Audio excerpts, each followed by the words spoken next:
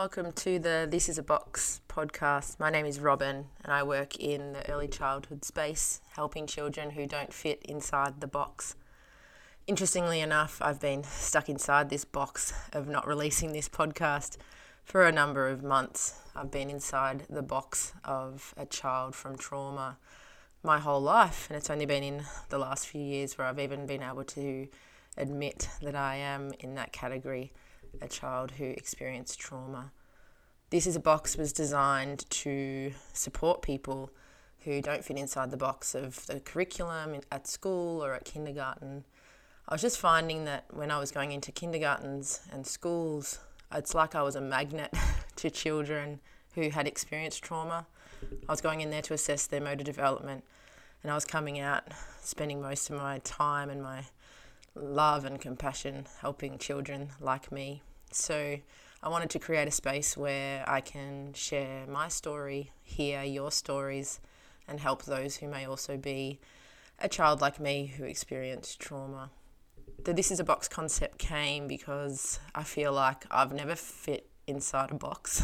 My friends at school were comparing their designer lunch boxes and pencil cases, while I was fearful of that school bell ringing at the end of the day, because I knew I had to go home to an environment that, while my parents made it safe as possible, my grandparents made my life quite unsafe. So that fear of 3:30 ticking over and will they be outside my house? Will they be following me home from school? Even in the playground, I remember I used to call it the big tree. It was this beautiful big tree that I used to sit under, and it was the perfect view to see if their car was approaching school. So while my friends were playing Tiggy and playing on the soccer oval, I tried my best to fit in that and fit inside that box, but I always had my eyes looking for that little Corolla that might come down the road. So I know what it feels like to not always be inside the norms of our society. I see it a little bit in my son. My son has been diagnosed with giftedness. He is at home, wondering about geography, and he remembers all the flags of the world. He loves astronomy, and he's, researching topics that a typical 9-year-old, I should say, isn't researching. But his friends are playing Roblox, and I just see how different he is to his friends. While he has beautiful friends and he's found some amazing support network, you can just see that he's different. We don't fit inside that general box. I also see it in my best friend's son who has dyslexia. He's found it so frustrating, school. He's in high school now, and while he's come a really long way, you can still see that it's a struggle for him. And then my husband's cousins just found out her daughter has dyslexia, and they're homeschooling now because the school curriculum just wasn't a fit that she needed. So this is for everyone out there who may resonate with my story. I'd love to hear your stories. To me, this podcast is also just freeing for me. I spoke to a beautiful colleague yesterday, Selena. She works in early childhood recruitment. We met on LinkedIn. That's how amazing social media is. And it's just been really nice to chat to Selena, where she gave me that, not permission, but that motivation to share my story, to get this podcast happening, to step outside of my own box of shame and judgment, and then start to hopefully share my story with someone who's sitting there right now thinking, I can resonate with this, I can feel this. The main goal for my podcast moving forward is to just make you all feel valued. I think a lot of us were in this early childhood or teacher space because we want to change the world, we want to save the world.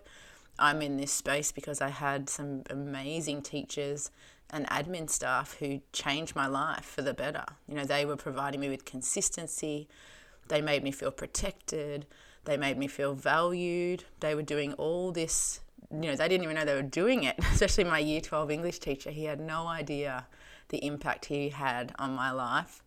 Just by remembering my name was something of value. So to all the teachers in early childhood who are in this space because you wanted to save the world or change the world, if that's because you've come from a similar background, I just want you to know you're valued and you're in this space because you have a gift.